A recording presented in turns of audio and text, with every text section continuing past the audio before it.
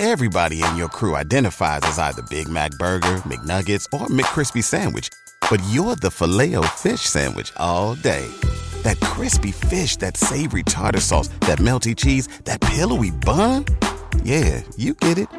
Every time. And if you love the Filet-O-Fish, right now you can catch two of the classics you love for just $6. Limited time only. Price and participation may vary. Cannot be combined with any other offer. Single item at regular price. Ba-da-ba-ba-ba. 2-2 pitch.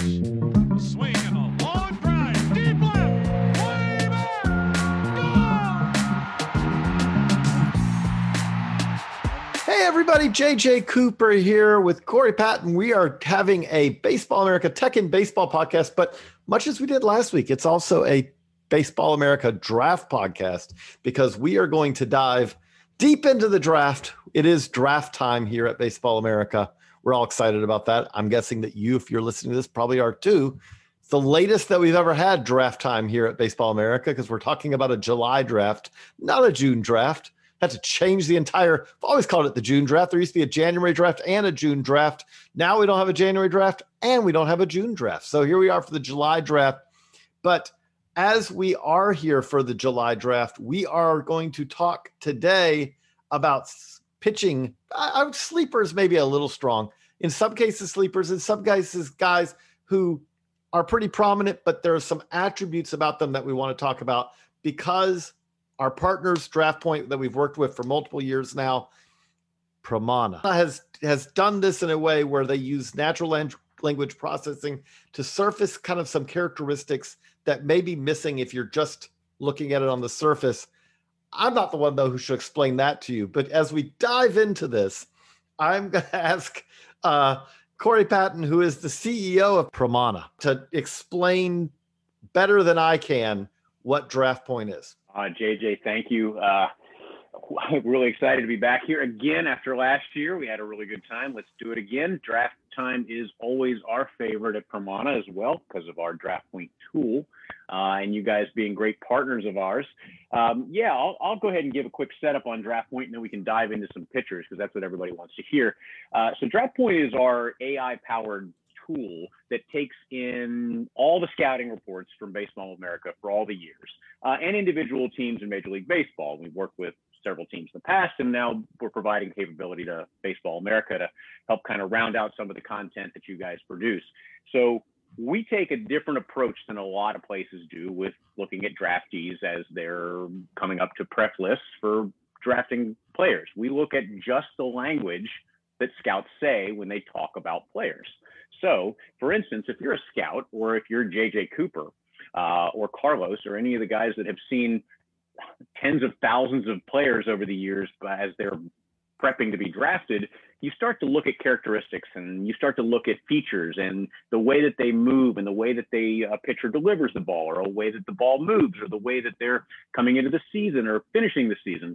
And you write your scouting reports based on that. And what you're trying to do is project how those players might turn out.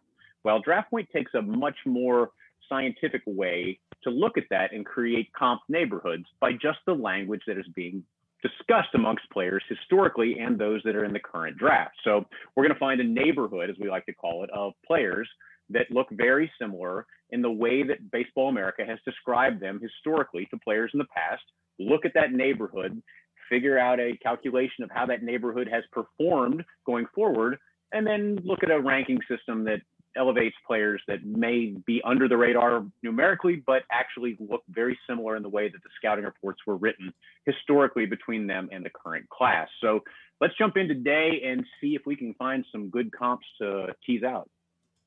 Yeah, and that's what we're going to do today. But before we do that, if you do check out when we did this last year, a couple of names I did want to kind of highlight so that you know kind of what we're talking about here.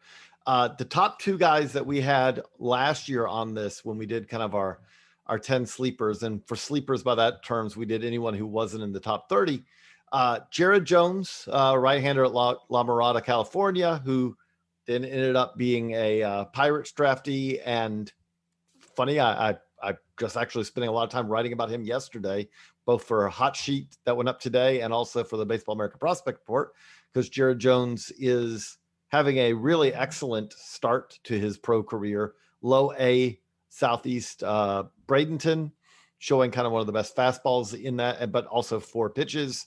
The other one I think that's notable to remember from last year also is we talked a lot about Nick York, who ranked 96th on the BA list. And this is, I think, one of the things that's useful about Draft Point. I think if you read the report, I think Kyle Glazer wrote that report for us.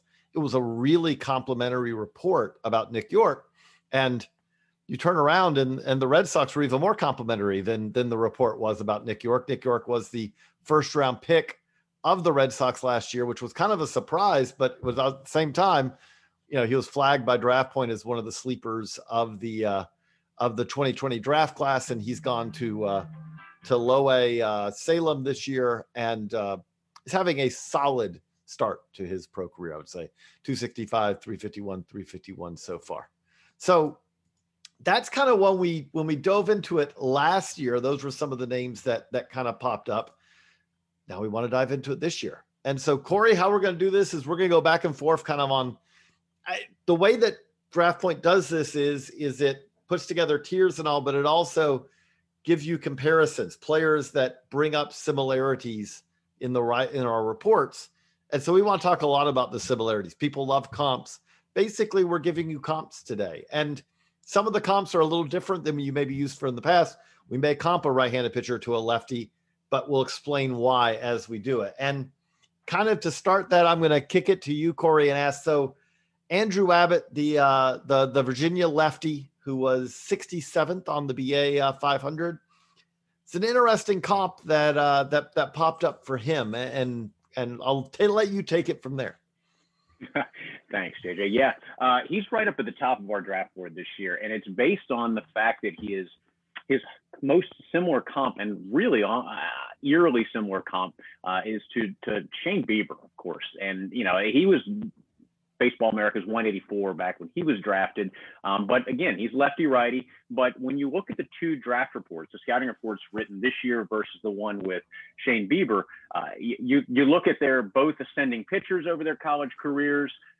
Abbott this year, definitely tremendously low walk rates. They sit near the top of the nation's leaderboards during their draft year. Bieber did as well in looking at those low walk rates, strikeout rates. They can both locate their fastball well. They sit in that 89 to 91 range, but the fastballs play up because of their ride and their ability to pitch up and down. So other things in there that were mentioned were the way that they pitched aggressively, lauded for their durability. So when you look at those 2 scouting reports, we saw high similarities between those 2. And that's not a bad guy to comp to as your top comp if you're looking for a player, to draft in this year's draft class. Right. Obviously, like you said, we're comparing, yes, it's a lefty, it's a righty, but at the same time, and this is one of the interesting aspects that we see in the draft now. We had a piece by Travis Sawchik wrote for us a few months ago up at baseballamerica.com, also in the magazine, about how teams are more often now. There are teams who are deciding that command is harder to develop than velocity. And so Shane Bieber is the poster child of this for a player who kind of at the end of his college career, at his point of being drafted, velocity and stuff was kind of the concern, which if you just watch Shane Bieber as a big leaguer now, you may go, wait, what? And yes, now Shane Bieber has some of the better stuff in the American League. You're talking about, we're talking about the guy who was the best pitcher in the American League last year. And how did that happen? Well, the command, the control remained just what it was in college, but the stuff is significantly better. If Andrew Abbott does some of the same, watch out. And so that's an interesting one to flag for that. I'm going to give you the first one that kind of jumped out to me, because we're going to kind of go back and forth on guys to kind of riff on. And one for me was, now Andrew Painter is not a sleeper. Andrew Painter came into this year as one of the top high school pitching prospects in this draft class. He leaves this year. He's dipped a little bit, but not much. He's had a slow start and then kind of finished strong. And one of the comps for him was Andrew Miller. Now, again, lefty, righty. Painter's a righty. Miller's obviously a lefty. But what it kind of flagged with both of them was, especially when you read Andrew Miller's report coming out of high school, you had these two elite high school pitching prospects who really, in both cases, you looked at it as the best is yet to come. 6'6". Miller was skinnier. Painter still got room, projectability, but Miller, I would say, was even, Andrew Miller had more projectability coming out in high school. But both of them, I think, actually used the word silky smooth arm actions in both cases, which, okay, so you're talking about someone who does it with not a whole lot of effort. Command is already there in both cases. And both of them actually, their stuff weren't always able to maintain that stuff at a high level all through their outings, which again, when you're talking about young 6'6" pitchers, not a shocking development, and something though that kind of portends the possibility of kind of future development, future strength gains, future gains in consistency as they go forward. Now switching it back to you, Corey, another one that you flagged on this was Max Diebick, who's our 161st ranked prospect, right-hander, high school right-hander. What about him, and why does he comp to another Max? Yeah, ironically, that was their top comp with Max Diebick, is that the fact that this kid coming out of high school was so similar to the way that Max Fried did when he came out of high school, back when he was drafted at the 7th overall. They were both really tall, projectable prep pitchers. They're at the top of their class. I think both scouting reports even mentioned top of their class in certain aspects coming into their senior season. But their fastball sitting around 94-ish. They can reach back for a little bit more. I think it was around 97, 98. Both of them, big spin rate guys, can manipulate the ball, throw strikes. But the similarities there were interesting in that they both slipped a little during their season. Lost a little bit of the snap, lost a little bit of the movement. Looked a little bit more effortful towards the end of the season. And both of them kind of had a little question marks coming into the draft based on could they sustain what had been their calling card coming into their senior year. And Max Fried clearly has performed well as he's grown throughout his professional career. If you look at the same projection for Max Diebick, that's a very interesting, similar comp of guys on their same maturation curve. We're going to keep rolling along with these, but before we do, we're going to stop for a quick message. And we're back. So as we keep rolling through pitchers who really kind of could jump out, another one that really does jump out to me, and I got to say, this team fascinated me. But when you look at Eastern Oklahoma State JC, which I know that there's a lot of Eastern Oklahoma State JC fans out there, this is your moment on the podcast, because you look at that team and you look at Christian McGowan, who ranks 193rd on our BA 500, right-hander. He's again, this team's fascinating. We'll get further into that, but he's fascinating because he's this starting pitcher who you look at the comps, the players that it compares him to because of the attributes of his pitches, because of kind of his background, his story and all that. And it compares him to Brian Shaw, Andrew Smith. So a pair of kind of fast moving relievers coming out of the draft. Now, it's also interesting. It also compares him to Patrick Corbin, Patrick Corbin obviously has become a very significant big league starter. Well, Patrick Corbin was another JUCO arm coming out, who was much less known, obviously, at the time coming out of junior college for what he became down the road.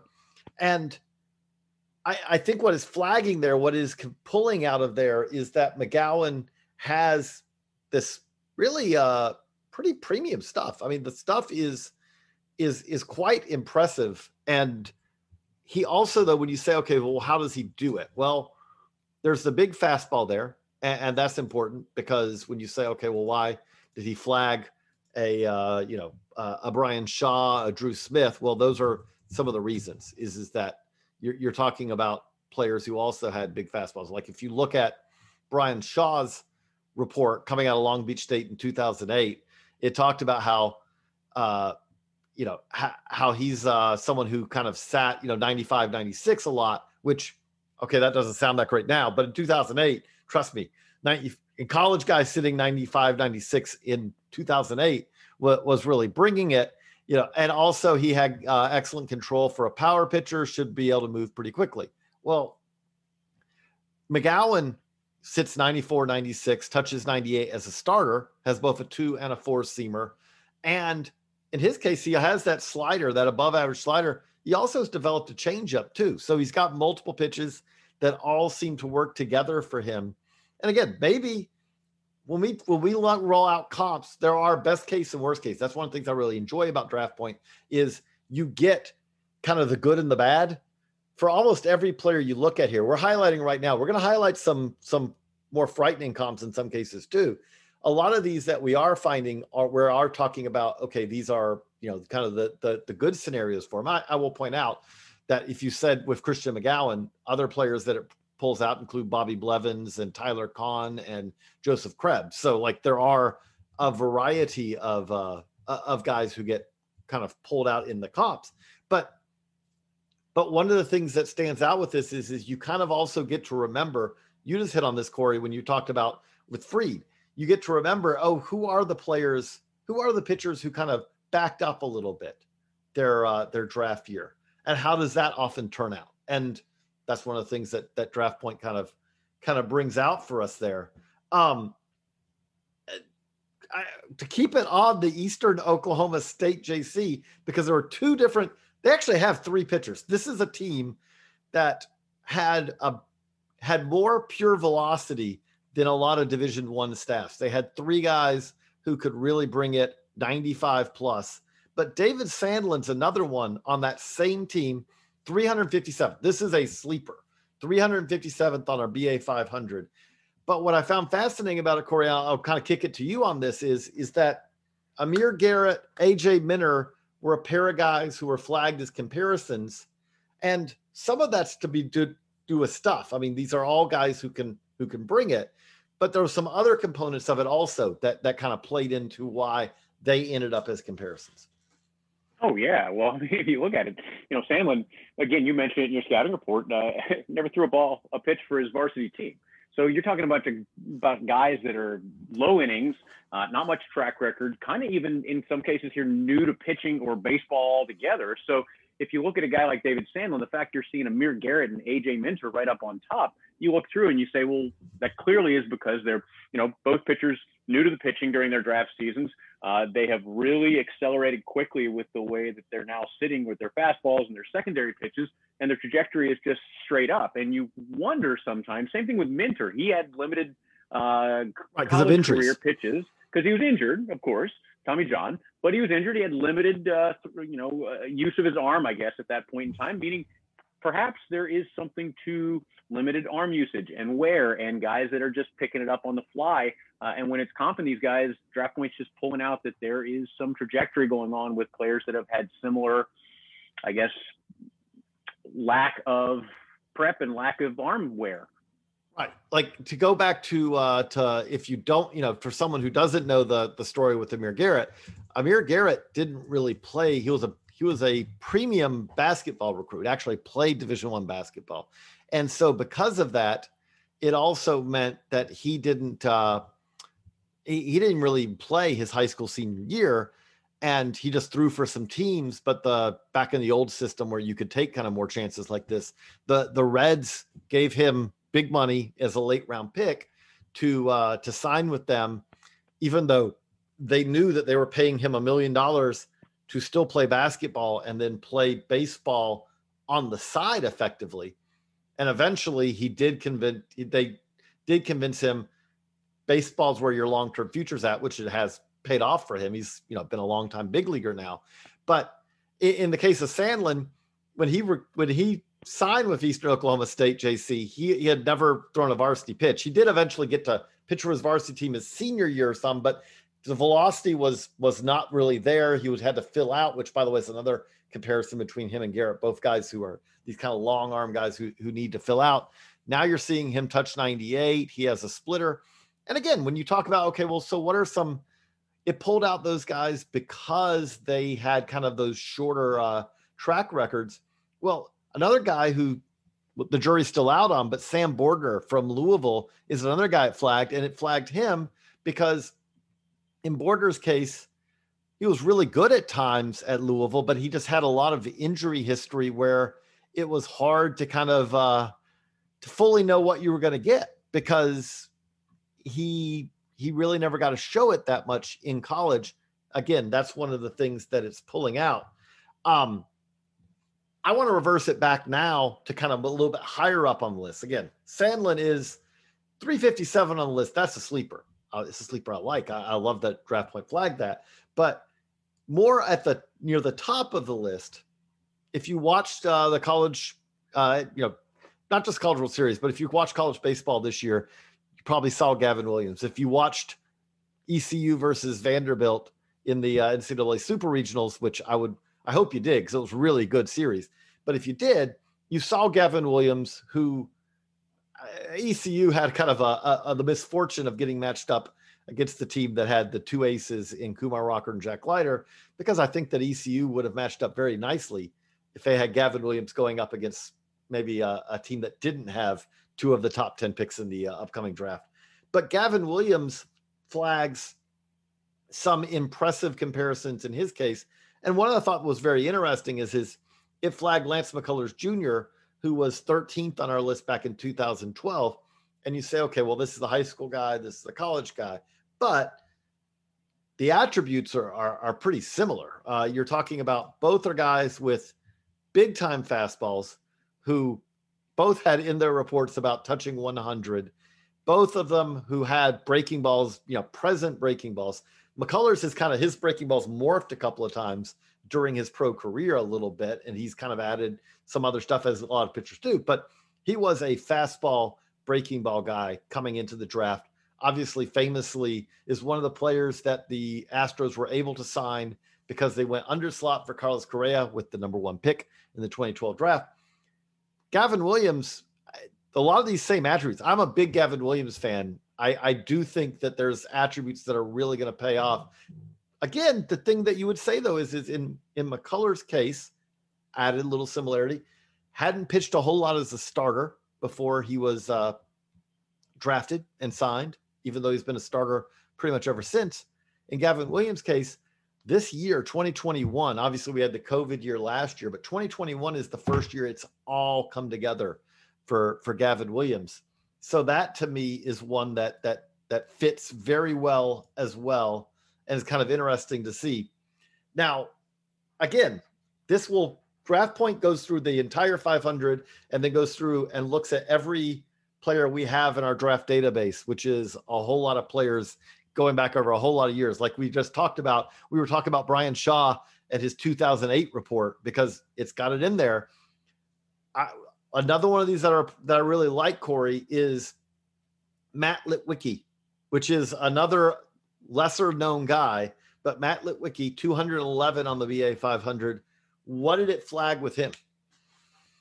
Well, I love this. This is why Draft Point is kind of cool to talk about too, because it remembers even when JJ sometimes almost never forgets. But with a guy like Austin Adams, okay, he was at the time of his draft, he was 468th on the Baseball America list. So you're talking a guy that's a deep sleeper at that point in time. But now we're looking at Matt Litwicki, pulls him right up. He's 211th on the list. A couple of right-handed pitchers with huge, big arms, fastball, breaking ball combo. The excellent strikeout to walk ratio keeps coming up over and over throughout their scouting reports. Litwicki only threw 12 innings, I think, this season. I think he only got in 12 innings and had 17 strikeouts and 2 walks, which is a pretty nice ratio. But limited track record, very short on both of them. I think Adams had like a 32-9 strikeout to baseball to walk ratio during his innings this year. But limited innings, very similar stuff. A lot of control guys.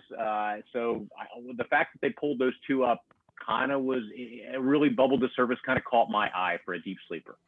Litwicki, COVID obviously plays a part in this from 2020, but Litwicki has a total of 31.1 innings in his college career, 3 years at Indiana. So it's hard to fully know what to make of him, as Corey just noted. But at the same time, Austin Adams is a positive outcome of how a player who has such a limited track record in college can turn out. And again, the other thing about this is sometimes it is easy for us when we talk about the draft to talk about the Lance McCullers Juniors of the world, but the Austin Adams of the world are success stories, because Austin Adams is someone who scouting department, an area scout, maybe an analytics department, they all saw something enough to draft him. And then the player development side was able to develop him into where Austin Adams has been a useful big league reliever for multiple years. Now, that may not sound like hitting a home run, probably not, but that's a big part of the purpose of the draft. The draft is not just about finding the next Mike Trout. There's only one of those that comes along every generation. So it's not just about that. It's often about finding those players who are productive, sometimes in more limited roles. And maybe that's what Litwicky ends up being. And if he ends up having an Austin Adams type career, that would actually be a useful part of it. Is that one of the things, Corey, you've been now kind of immersed in this for several years. Is that something, I guess, kind of, that how have you perceived that now, realizing that, there's not just the guy who ends up being the all-star, but if you can find that guy who ends up giving you 35 good innings in a year, there's a lot of value in that in the draft as well. Oh, yeah, absolutely. And with our work with teams and MLB teams in the past, it wasn't always about, hey, here's the best player to draft in the entire draft. It's why there are 30 to 40 rounds in a Major League Baseball draft. It's because there are so many players that you're evaluating. And if you get value in the upper rounds past 10 plus that has any service time at the Major League level, that's a win. And so when you look at a guy like that, if you can get him at the right round in the right way, and he actually produces for either an organizational talent or even at the Major League level, that's a huge win. You're drafting a lot of players. You're putting a lot of time into selecting these players. There's a lot of information about every player. So to be able to bubble up sleepers where you can get high value for a little bit lower signing bonus, that's the key to having a successful draft. They don't all have to be Mike Trout. And this year we do go back to 20 rounds. We were 5 last year. We'll probably never see 40 again. We'll definitely never see the old rule where you got to draft as long as you wanted to. And one year there was a year that the New York Yankees said, we want to go to 100 rounds. We will never see 100 rounds again, but we will see 20. And so that means that it's not just going to be, it's going to be a full day 1, day 2, and a little bit shorter, but a day 3. And if you check it out at Baseball America, we've got the BA 500, but also we're going to have a couple more pieces like this about some of the players who have surfaced deeper on in our 500 and comparisons that Draft Point has pulled out of them. So if you enjoyed this podcast, we got good news for you. We're doing exactly the same kind of thing. We're going to do one about the hitters too. So if you enjoyed the Draft Point pitching podcast, check it out. We will be coming out very shortly with the Baseball America and Draft Point hitting sleepers, hitting podcast, because we're going to hit on sleepers, but even again, some of the other guys who are a little bit more prominent, maybe, we are going to have at least one guy I know of who's in the top 10. So I don't want to make it sound like a top 10 guy's a sleeper, but if you enjoyed this, check that out as well. And obviously go to baseballamerica.com. We had our sleepers list last year. We'll do the same thing with the Draft Point list this year as well. So for Corey Patton, I'm JJ Cooper. So long, everybody.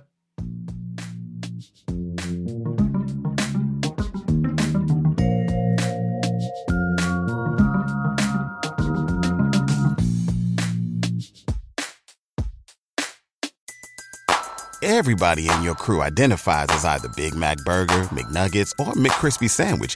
But you're the Filet-O-Fish Sandwich all day.